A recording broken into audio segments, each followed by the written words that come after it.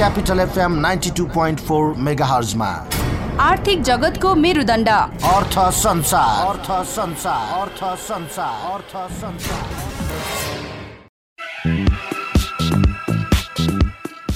नमस्कार, कार्यक्रम अर्थ संसारमा यहाँहरूलाई स्वागत छ। म सुशील खतिवडा।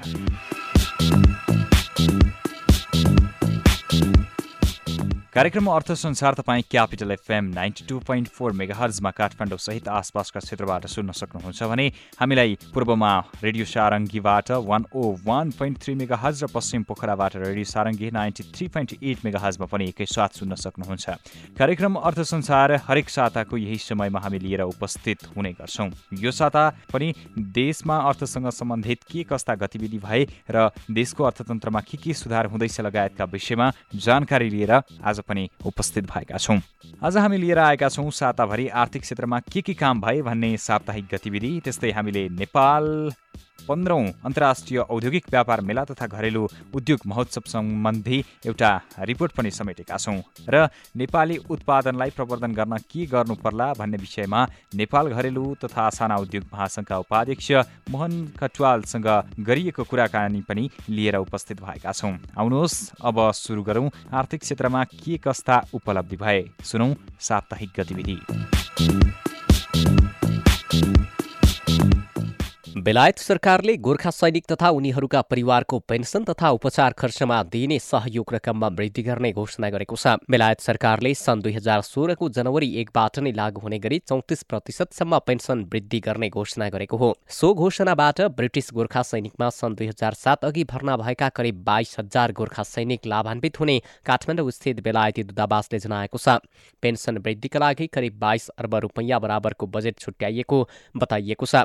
यसैगरी ब्रिटिस रक्षा राज्यमन्त्री मार्क लानकास्टरले नेपालमा बसोबास गरिरहेका गोर्खाका लागि आगामी 10 वर्षसम्मका लागि 36 अर्ब रुपैयाँ बराबरको मेडिकल सहयोग उपलब्ध गराउने घोषणा गरेका छन्। गोर्खा कल्याणकारी कोष मार्फत सो रकम वितरण गरिने विज्ञप्तिमा उल्लेख छ। सहयोग वृद्धिको घोषणा 2 हप्ता अघि बेलायती मन्त्री लानकास्टरले नेपालको भ्रमण गरेपछि सार्वजनिक भएको हो।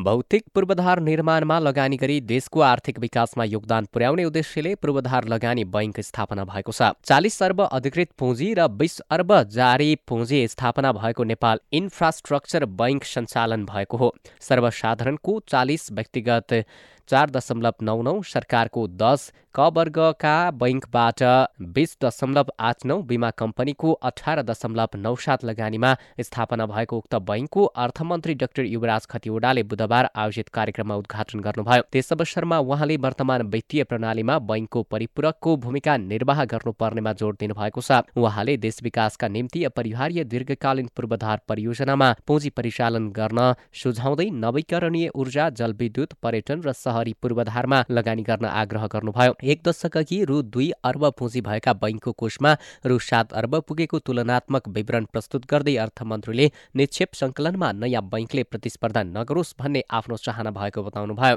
नेपाल राष्ट्र बैंकका गभर्नर डाक्टर चिरञ्जीवी नेपालले पारदर्शी ढङ्गले काम गर्न निर्देशन दिँदै उच्च आर्थिक वृद्धिदर हासिल गर्ने राज्यका लक्ष्य प्राप्तिमा सक्रिय रहन आग्रह गर्नुभएको छ। बैंकका अध्यक्ष अनुज अग्रवालले समृद्ध नेपाल, सुखी नेपाली अवधारणालाई साकार पार्न दत्तचित्त भएर काम गर्ने प्रतिबद्धता व्यक्त गर्नुभयो।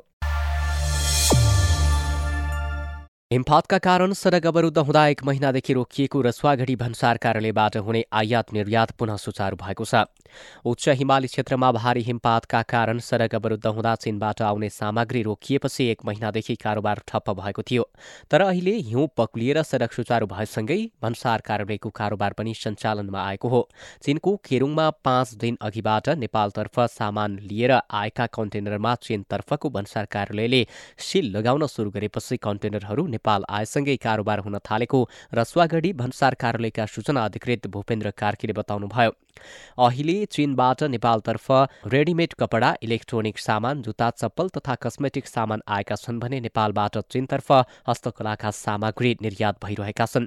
रसुवागढी भन्सार कार्यालयले दैनिक 2 करोड रुपैयाँ भन्दा बढी राजस्व सङ्कलन गर्दै आएको छ। नेपाल र बङ्गलादेशबीच दोहोरो कर उन्मुक्ति सम्झौता भएको छ। मङ्गलबार अर्थ मन्त्रालयमा अर्थमन्त्री डाक्टर युवराज खतिवड़ाको उपस्थितिमा एक कार्यक्रमका बीच राजस्व सचिव लाल शंकर घिमिरे र बङ्गलादेशका राजस्व सचिव मशरफ हुसैनले दुई मुलुकबीच दोहोरो कर उन्मुक्ति सम्बन्धी सम्झौतामा हस्ताक्षर गरेका हुन्। दुवै देशका मन्त्री परिषद बैठकले पारित गरेपछि दोहोरो कर उन्मुक्ति सम्बन्धी सम्झौतामा हस्ताक्षर गरिएको हो। यो सम्झौतापछि रोजगारी तथा व्यापारका लागि एक देशको नागरिकले अर्को देशमा बसेर आर्जन गरेको सम्पत्ति सोही देशमा मात्रै कर तिर्दा हुने व्यवस्था गरिएको छ। एउटा देशमा मात्रै कर तिर्ने व्यवस्था गरी लगानीकर्तालाई उचित वातावरण हुने भएपछि दुवै मुलुकले दोहोरो कर तिर्न नपर्ने गरी सम्झौता गरेका हुन्। पछिल्लो समय बङ्गलादेशबाट पनि नेपालमा लगानी गर्न चाहने कम्पनीहरू भित्रिएका छन्। लगानीका लागि आउने त्यस्ता कम्पनीहरूलाई सो सम्झौताले आत्मबल बढाउने सरकारको अपेक्षा छ। बङ्गलादेशसँग दोहोरो कर उन्मुक्ति सम्बन्धी सम्झौता गर्ने तयारी सरकारले 2071 सालमै गरेको थियो। नेपालले यसअघि नै भारत, चीन, नर्वे, श्रीलङ्का, पाकिस्तान, दक्षिण कोरिया, थाइल्याण्डसँग सम्झौता गरिसकेको छ। जापान, अमेरिका, सिङ्गापुर लगायतका मुलुकमा पनि सो सम्बन्धी द्विपक्षीय सम्झौता गर्ने विषयमा छलफल भइरहेको छ। विद्युत मार्गबाट नेपाल र चीन जोड्ने उद्देश्यका साथ अघि बढाइएको गल्छी रसुवागढी केरुङ अन्तर्देशीय प्रसारण लाइन निर्माणको काम सुस्त देखिएको छ। सन् 2017 मे 12मा बेल्ट एन्ड रोड इनिसिएटिभमा सहकार्यका लागि नेपाल र चीनबीच सम्झौता पत्रमा हस्ताक्षर MOU भएको थियो। गल्छी रसुवागढी केरुङ अन्तर्देशीय प्रसारण लाइन सोही परियोजना अन्तर्गत रहेको भए पनि रेलमार्ग निर्माणका तुलनामा प्रसारण लाइन निर्माणको काम सुस्त देखिएको छ। दुई देशबीच विद्युतीय आदान प्रदानका लागि कोशीढुङ्गा मानिएको उक्त आयोजनामा नीतिगत र प्राविधिक दुवैतर्फको सन्तोषजनक प्रगति भएको देखिँदैन। आयोजना प्रमुख कोमलनाथ आत्रेयका अनुसार प्रसारण लाइन निर्माणका लागि रूट निर्धारण हुन बाँकी छ। प्राधिकरणले यसअघि नै उक्त प्रसारण लाइनको पूर्व सम्भाव्यता अध्ययन गरिसकेको छ। आयोजना निर्माणको मोडालिटीमा अन्तिम रूप दिन प्राधिकरण सर्भेयर टोलीले अध्ययन सम्पन्न गरिसकेको छ। अध्ययनले लाङटाङ राष्ट्रिय निकुञ्जको बाटो भएर र अर्को फरक रूटबाट जाने गरेर दुईवटा विकल्प अघि सारेको छ। तर नेपाल र चीनले आफ्नो क्षेत्रमा बनाउने प्रसारण लाइन कुन बिन्दुमा जोड्ने भनेर टुङ्गो नलागेको आत्रेयले जानकारी दिनुभयो। अर्थ मन्त्रालयले कर सम्बन्धी कानून सुधारका लागि भन्दै 10वटा विभिन्न उपसमिति गठन गर्ने निर्णय गरेको छ। आइतबार अर्थ मन्त्रालयका बहसको राजस्व परामर्श समितिको बैठकले 10 उपसमिति गठन गर्ने निर्णय गरेको हो। मन्त्रालयले करको दर पुनरावलोकन, कर प्रणालीमा सुधार, करको दायरा विस्तार लगायतका काम गर्न उपसमिति गठन गर्ने निर्णय गरेको हो। उपसमितिमा सरकारी तथा निजी क्षेत्रका विभिन्न निकायका प्रतिनिधि रहने अर्थ मन्त्रालयले जारी गरेको विज्ञप्तिमा उल्लेख छ। उपसमितिको कार्य विवरण र मार्गनिर्देशन समेत निर्धारण गरिएको छ। 7वटै प्रदेशका राजधानीमा पनि अन्तर्क्रिया तथा छलफल कार्यक्रम गर्ने निर्णय समेत उक्त बैठकले गरेको छ। बैठकमा समितिका संयोजक राजस्व सचिव लाल शंकर घिमिरेले उपसमितिले प्रतिवेदन पेश गर्दा सुझावहरूलाई तत्कालीन, मध्यकालीन र दीर्घकालीन ढाँचामा प्रस्तुत गर्न र सुझाव कार्यान्वयनको खाका समेत सिफारिस गर्न निर्देशन दिनुभएको छ। 140 मेगावाट क्षमताको तनहुँ हाइड्रो पावर लिमिटेडले CMCसँगको ठेक्का सम्झौता रद्द गरी हाल नयाँ ठेक्का प्रक्रियाको लागि तयारी सुरु गरेको छ। अहिले नयाँ टेन्डर आह्वान गर्न बोलपत्र कागजात तयारीको काम अन्तिम चरणमा पुगेको छ। कम्पनीले चैत्रको दोस्रो साताभित्रमा नयाँ बोलपत्र आह्वान गर्ने लक्ष्यका साथ काम अघि बढाएको छ। तनहुँ जलविद्युत आयोजनाको नदी फर्काउने र बाँध निर्माण लगायतका पहिलो प्याकेजमा संरचना निर्माणका लागि इटालियन कम्पनी CMCसँगको ठेक्का सम्झौता रद्द गरेको छ। यसअघि तनहुँ हाइड्रो पावर लिमिटेडले 2075 माघ 4 गते ठेक्का कार्यान्वयनमा गएको सूचना CMCलाई दिएको थियो। 7 फागुन 2075मा ठेक्का तोड्नका लागि सूचना दिइएकोमा CMCबाट कुनै आधिकारिक जवाफ नआएपछि तनहुँ हाइड्रो पावर लिमिटेडले 22 फागुन 2075मा ठेक्का सम्झौता रद्द गरेको जानकारी CMCलाई गराएको सूचना विज्ञ सचेन गौतमले जानकारी दिनुभयो। र उदयपुर जिल्लाको मध्य पहाडी क्षेत्रको पवित्र धार्मिक स्थल रौता क्षेत्रलाई पर्यटन गन्तव्यका रूपमा विकास गर्नका लागि जिल्लाको सदरमुकाम गाईघाट बेलदोभान हुँदै रौतासम्म केबल कार सञ्चालनका लागि सर्वे कार्य सम्पन्न भएर अब विस्तृत अध्ययन प्रतिवेदन डिपिआर तयारी कार्य सुरु भएको छ। त्रियुगा नगरपालिका र रौतामाई गाउँपालिकाको साझेदारीमा 4 वर्षभित्र जिल्लाको सदरमुकाम गाईघाटदेखि पहाडी धार्मिक स्थल रौतासम्म 19 किलोमिटर लामो दूरीमा रहेको धार्मिक स्थल रौता पोखरीसम्म केबल कार सञ्चालनका लागि अब डिपिआर कार्य सुरु हुन लागेको त्रियुगा नगरपालिकाका प्रमुख बलदेव चौधरीले बताउनुभयो। केबल कार सञ्चालनका लागि करिब रु 4 अर्ब लगानी हुने अनुमान गरिएको छ। 3 अर्ब बाह्य लगानीकर्ता र रु 1 अर्ब त्रियुगा नगरपालिका र रौतामाई गाउँपालिकाको साझेदारीमा स्थानीय जनताले समेत लगानी गर्न पाउने गरी केबल कार सञ्चालनको वृहत योजना सुरु भएको रौतामाई गाउँपालिकाका अध्यक्ष गजेन्द्र कुमार खड्काले जानकारी दिनुभयो। साप्ताहिक गतिविधि प्रस्तुत गर्दै हुनुहुन्थ्यो सहकर्मी डाकमान राई। अब भने कार्यक्रममा प्रस्तुत गरौं विशेष रिपोर्ट। नेपाल 15औं अन्तर्राष्ट्रिय औद्योगिक व्यापार मेला तथा घरेलु उद्योग महोत्सव र तेस्रो प्राङ्गारिक मेला 2075 शुक्रबारदेखि काठमाडौँको भ्रिकुटी मण्डपमा सुरु भएको छ। मेहनत सृजना उत्पादन र वस्तु मेरै नेपालको र नेपाली वस्तु प्रयोग गरौं, नेपाली भएकोमा गर्व गरौं भन्ने नारासहित सुरु भएको मेला 5 दिनसम्म सञ्चालन हुनेछ। यसै सम्बन्धी तयार पारिएको यो report of the week. Nepal 15औं अन्तर्राष्ट्रिय औद्योगिक व्यापार मेलाको उद्घाटन राष्ट्रपति विद्यादेवी भण्डारीले शुक्रबार गर्नुभयो। मेला बिहिबारदेखि सुरु भएको भए पनि शुक्रबार अन्तर्राष्ट्रिय नारी दिवसको अवसर पारेर उद्घाटन गरिएको नेपाल घरेलु तथा साना उद्योग महासंघले जनाएको छ। मेलाको प्रमुख नाराका रूपमा मेहनत सृजना, उत्पादन र वस्तु मेरै नेपालको र नेपाली वस्तु प्रयोग गरौं, नेपाली भएकोमा गर्व गरौं भन्ने रहेको छ। व्यापार घाटा कम गर्न र निर्यात प्रवर्धनका लागि महत्वपूर्ण मानिएको घरेलु उत्पादनलाई बढावा दिने समेत मेला प्रभावकारी हुने र त्यसबाट सिप र क्षमताको विकास एवं विस्तार समेत हुने विश्वास लिएको बताउनुहुन्छ महासंघका उपाध्यक्ष मोहन कटुवाल। यसले अन्तर्राष्ट्रिय स्तरमा बजारको जस्तो नेपालका उत्पादनहरू ती यहाँ आउने स्थलमा भाग लिन आउनेहरूले नेपालको बजारलाई चाहिँ त्यो उनीहरूको देशमा पनि प्रवर्धन गर्नलाई चाहिँ एउटा सहयोग पुग्ने भएकोले यो एउटा अन्तर्राष्ट्रियसँग जोडिएको एउटा राम्रो पक्ष हामीले महसुस गरेका छौँ। देशले हाल वार्षिक 12 खर्ब बढीको व्यापार घाटा बेहोरिरहेको र दैनिक उपभोग्य वस्तु समेत विदेशबाट आयात भइरहेको सन्दर्भमा सरकारले नै घरेलु उत्पादनमा जोड दिनुपर्ने उहाँको भनाइ छ। एक अध्ययनका अनुसार सहरिया जनजीवनमा 15 देखि 25% र ग्रामीण क्षेत्रमा 40 देखि 55% मात्र स्वदेशी वस्तुको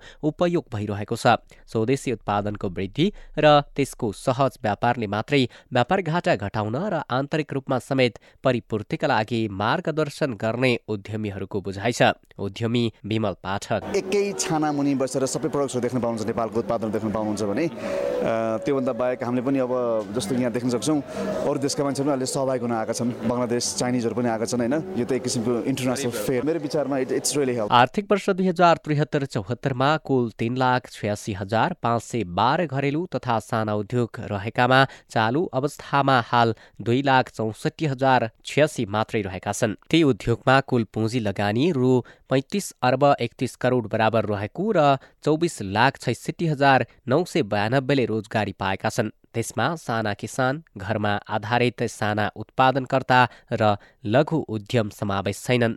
यस्तो मेलाले साना तथा घरेलु उद्योगको स्तर उन्नति गर्न र नयाँ उद्योग स्थापना गरी समृद्धिको अभियान अगाडि बढाउन स्थानीय तहमा साना उद्योग ग्राम स्थापना गर्ने वातावरण बनाउन सहयोग पुग्ने अपेक्षा गरिएको बताउनुहुन्छ मेलाको अवलोकन गर्न आउनुभएका अवलोकनकर्ता अनिल भण्डारी। एउटा एक्सपोले त धेरै राम्रो सपोर्ट गर्छ, किनभने यो अन्तर्राष्ट्रिय जगतमा नेपाली चिजहरू लिएर जानको लागि कुनै पनि त्यस्ता खालका मिडियाहरूले मात्रै काम गर्दैन।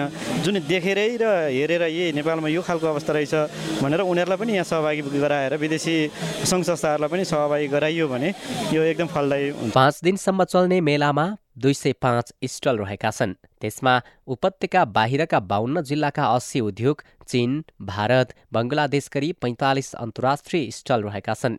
करिब 4,50,000ले अवलोकन गर्ने र झन्डै 15 करोडको कारोबार गर्ने लक्ष्य राखिएको छ। भर्खरै प्रस्तुत गर्यौं नेपाल 15औं अन्तर्राष्ट्रिय औद्योगिक व्यापार मेला तथा घरेलु उद्योग महोत्सव र तेस्रो प्राङ्गारिक मेला 2075 सम्बन्धी विशेष रिपोर्ट। अब भने चाहिँ हामी कार्यक्रममा नेपाली उत्पादनलाई प्रवर्धन गर्न के गर्नु पर्ला भन्ने विषयमा नेपाल घरेलु तथा साना उद्योग महासंघका उपाध्यक्ष मोहन कटुवालसँग गरिएको कुराकानी प्रस्तुत गर्दैछौँ। तपाईँलाई स्वागत छ। धन्यवाद। हजुर, आजदेखि सुरु भएको छ यो अन्तर्राष्ट्रिय औद्योगिक मेला। यसले चाहिँ नेपाल र अन्तर्राष्ट्रिय स्तरलाई कस्तो फाइदा दिन्छ? हाम्रो स्वदेशमा लघु घरेलु साना उद्योगीले उत्पादन गरेको वस्तुहरूको बजारीकरण गर्ने कुरा एउटा पक्ष थियो। सँगसँगै अन्तर्राष्ट्रियलाई जोडेका कारण अन्तर्राष्ट्रिय स्तरमा का उत्पादनहरू कस्तो हुन्छन्, त्यहाँका उद्यमीले उत्पादनको प्रोसेस के हो, क्वालिटी के हो, कस्तो कस्तो वस्तु उत्पादन हुन्छ, नेपालका उद्यमी र अन्तर्राष्ट्रिय स्तरका उद्यमीको बीच को समन्वयात्मक भूमिका भयो भने भोलिका दिनमा के कुरामा सुधार गर्नुपर्छ भन्ने कुरा एउटा जानकारी हुने कुरा। तर अर्को कुरा चाहिँ यसले चाहिँ अन्तर्राष्ट्रिय स्तरमा बजारको जस्तो नेपालका उत्पादनहरू ती यहाँ आउने स्टलमा भाग लिन आउनेहरूले नेपालको बजारलाई चाहिँ त्यो उनीहरूको देशमा पनि प्रवर्धन गर्नलाई चाहिँ एउटा सहयोग पुग्ने भएकोले यो एउटा अन्तर्राष्ट्रियसँग जोडिएको एउटा राम्रो पक्ष हामीले महसुस गरेका छौँ। जस्तै यो औद्योगिक मेला भइरहँदाखेरि अन्तर्राष्ट्रिय स्तरको सहभागिता चाहिँ कतिको देखिन्छ, कतिको उत्साहित रहेका छन् अनि कतिको यहाँ स्टलहरू राखेका छन्? जस्तै अब अहिले झन् 45वटा जति स्टल हामीले अपेक्षा गरेका थियौँ। 40वटा स्टल आइसकेको छ र समयभन्दा अगाडि नै त्यो बुकिङ भएको हिसाबले हेर्दाखेरि चाहिँ उनीहरूको चासो छ र उनीहरूको पनि उत्पादनलाई पनि प्रमोट गर्ने कुरा र सँगसँगै बजारीकरण गर्ने कुरा र केही बिक्री पनि गर्ने कुरा जोडिएकोले गर्दाखेरि र नेपालका उद्यमीहरूलाई पनि के छ यो मेलाको पनि अलिकति आकर्षण बढ्ने अन्तर्राष्ट्रिय भएपछि नेपालका प्लस नेपालीले नेपालका उत्पादनलाई त्यति धेरै अपनत्व ग्रहण गरि नसकेको अवस्थामा नेपाली उत्पादनप्रति एकदमै बढी यो चाहिँ हाम्रो उत्पादन हामीले किन्नुपर्छ, प्रयोग गर्नुपर्छ भन्ने भावनाको विकास गर्नलाई र अन्तर्राष्ट्रिय पनि जोड्दाखेरि चाहिँ नेपालको प्लस बाहिरको पनि के रहेछ भनेर भिजिटर्सहरूलाई आकर्षण गर्नको लागि पनि यो एउटा गरिएको। तर सबैभन्दा महत्त्वपूर्ण के हो भने यहाँका उत्पादनहरू उद्योगीहरू र त्यहाँका उद्योगीहरू अथवा यहाँका व्यवसाय र त्यहाँको व्यवसाय बिचको सम्बन्ध विस्तार गरेर एक आपसमा आफ्नो उत्पादनहरूलाई चाहिँ बजारीकरण गर्न राष्ट्रिय अन्तर्राष्ट्रिय बजारीकरण गर्नलाई चाहिँ सहयोग पुग्ने हिसाबले सहयोग पुगिरहँदाखेरि जस्तै नेपाली उद्योगी छन् अनि अन्तर्राष्ट्रिय स्तरका उद्योगीहरू छन् भनौँ अथवा यहाँनिर जो सहभागिता जनाइरहेका छन् यो बिचको चाहिँ जुन दूरी छ होइन यसले चाहिँ के फरक पार्छ? नेपाली वस्तु र यो जुन विदेशी वस्तुहरू छ यसमा चाहिँ के फरक पर्छ? यसको कुरा मुख्य कुरा भने अरूको देशको भन्दा हाम्रो उत्पादनहरू कम छँदै छैन, गुणस्तरमा पनि हरेक चिजले राम्रो छन्। तर हाम्रो उत्पादनको मुख्य कुरा ब्रान्डिङ गर्ने कुरा, यसको गुणस्तर मापन गर्ने कुरा हाम्रो कमजोरी पक्ष। हामीले उत्पादन गरेका वस्तुलाई प्याकेजिङ राम्ररी गर्न नसक्दाखेरि, यसको ब्रान्ड कोड नगर्दा र हाम्रो उत्पादनहरूको बारेमा जुन गुणस्तर मापन गरेर चाहिँ यो चाहिँ खान योग्य छ, लाउन योग्य छ, क्वालिटीको छ होइन अथवा यो स्वास्थ्यवर्धक छ भन्ने कुराको चाहिँ अलिकति हामीले त्यो चाहिँ जानकारी गराउनलाई हामीसँग त्यो खालको ल्याबहरूको त्यो परीक्षण गर्ने केन्द्रहरूको राज्यले जुन एउटा रिकगनाइज गराइदिनु भने त्यो कुरामा चाहिँ कमजोर छ र हामी आफैले पनि हाम्रो वस्तुहरूको बारेमा पुरैसँगले विश्वास गर्न नसक्दाखेरि जस्तै हामीसँग भिरु तपाईँ देख्नु भएको छ अल्लुका कुरा, भिरु मौरीका कुराहरू, चियाको कुरा, हाम्रो जुत्तादेखि लिएर हरेक चिजहरू हाम्रो उत्पादन राम्रो छ। तर यसलाई राम्रोको लागि के हुन्छ भने त्यसको वेल प्याकेजिङ होइन, यसको व्यवस्थापनका कुराहरू हुनसक्छ, यसको यो चिज यो वस्तु यो चिजले बनेको छ, यसको डेट अफ के अरे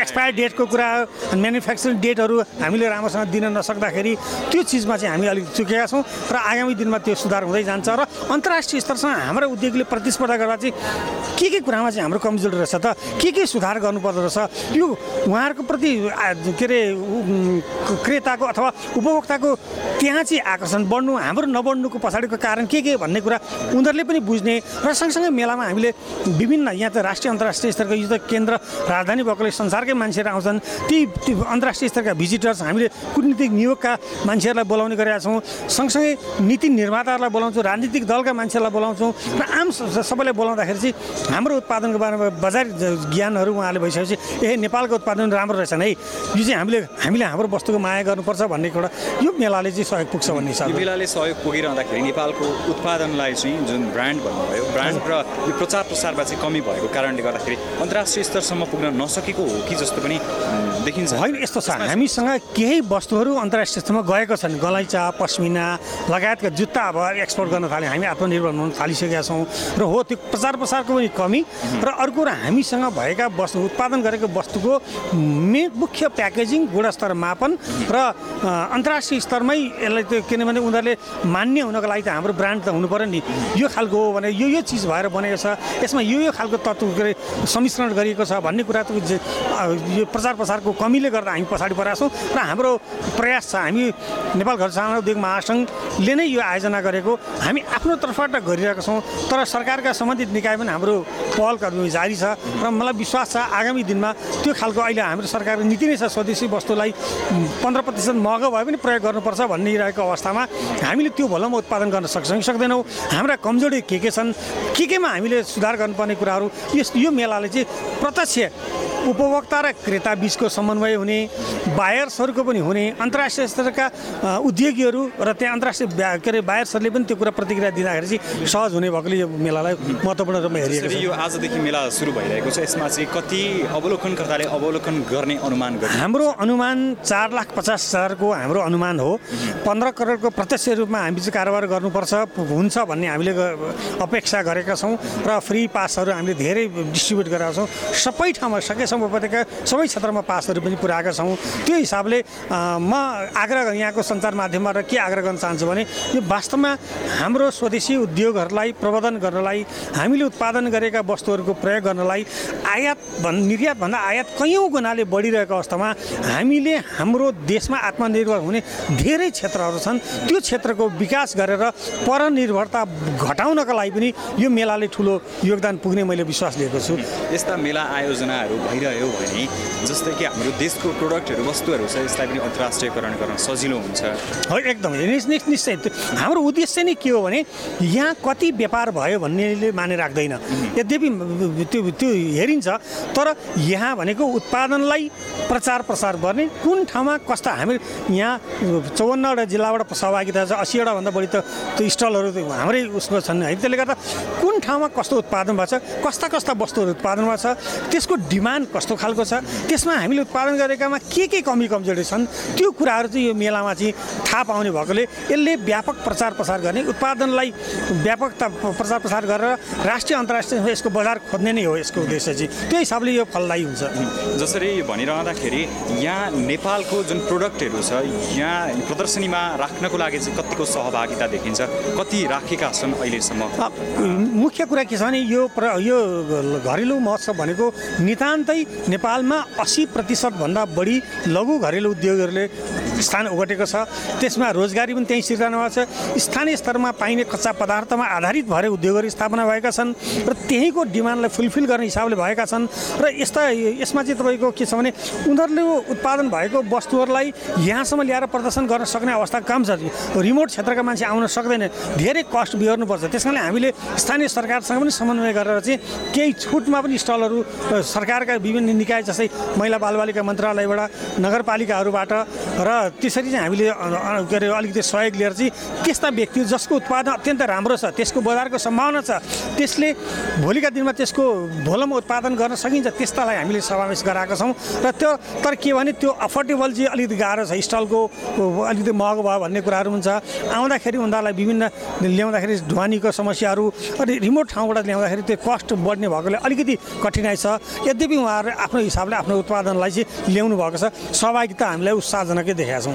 यस्तो नेपालमा ठुला अन्तर्राष्ट्रिय औद्योगिक मेलाहरू आयोजना भइरहँदाखेरि चाहिँ नेपालको उत्पादनलाई विश्व बजारसम्म लैजानको लागि चाहिँ यो मेलाहरूले कतिको फलदायी हुन्छ अथवा कतिको उपलब्धिमूलक हुन्छ? एकदमै उपलब्धिमूलक हुन्छ। किन हुन्छ भने यहाँ भने अन्तर्राष्ट्रिय स्तरको भन्ने साथै यहाँ विभिन्न खालका कोही मान्छे के छ भने कस्तो खालको सामान पाइन्छ त्यो चाहिँ मेलामै पाइन्छ भन्ने खालको मान्छेलाई थाहा छ। मेलामा आएपछि एउटा पसलमा गएर त्यो पत्ता लगाउनु भने यहाँ त सबै खालका उत्पादन यहाँ भएकोले सबभन्दा पहिला त जसले त्यो बजार खोजिरहेछ तिनीहरूलाई सजिलो हुन्छ। उनीहरूले र र हाम्रा उत्पादनहरूलाई चाहिँ अन्तर्राष्ट्रिय स्तरमा के अरे एक्सपोर्ट गर्नलाई के खालका कमी कमजोरीहरू छन् भन्ने कुरा अन्तर्राष्ट्रिय स्तरका हामीसँग स्टलहरू छ त्यो बिचमा समन्वय गर्दाखेरि चाहिँ उनीहरू आफूले पनि उद्योगीले पनि हेर्छन् म कहाँ चुकिरहेको छु, मैले केमा सुधार गर्दा चाहिँ हाम्रो वस्तु यहाँ मात्रै यहाँकाले पनि प्रयोग गर्ने र बाहिर पनि एक्सपोर्ट गर्न सकिन्छ भन्ने कुराको चाहिँ त्यो खोजी नीति गर्नलाई मद्दत पुग्ने भएकोले वास्तवमा अनि हामीले कूटनीतिक नियोगका प्रतिनिधिहरूलाई पनि यहाँ बोलाउँछौँ। त्यो मार्फत उहाँहरूका अन्तर्राष्ट्रिय स्तरका व्यापारीहरूलाई पनि यहाँ आउने भएकोले गर्दाखेरि चाहिँ र हाम्रा जो अन्तर्राष्ट्रिय स्तरमा व्यापार के अरे निकासी गर्नलाई निकासी गरिरहेका मान्छेहरू छन्, जस्तै कलेक्सन गरेर चाहिँ अन्तर्राष्ट्रियमा एक्सपोर्ट गर्ने मान्छेहरूको पनि यहाँ आउने भएकोले गर्दा चाहिँ पक्कै पनि यसले चाहिँ एक्सपोर्ट गर्ने कुरामा अथवा हाम्रो उत्पादनलाई अन्तर्राष्ट्रिय स्तरमा बजारीकरण गर्ने कुरा एक्सपोर्ट गर्नलाई चाहिँ मद्दत पुग्छ। धन्यवाद। श्रोता, यही कुराकानीसँगै हामी कार्यक्रमको अन्त्यतिर आइसकेका छौँ। अर्को साता नयाँ श्रृङ्खलाका साथ उपस्थित हुने नै छौँ। आजका लागि अर्थ संसारको यो श्रृङ्खला यहीँ सकिन्छ। नमस्कार।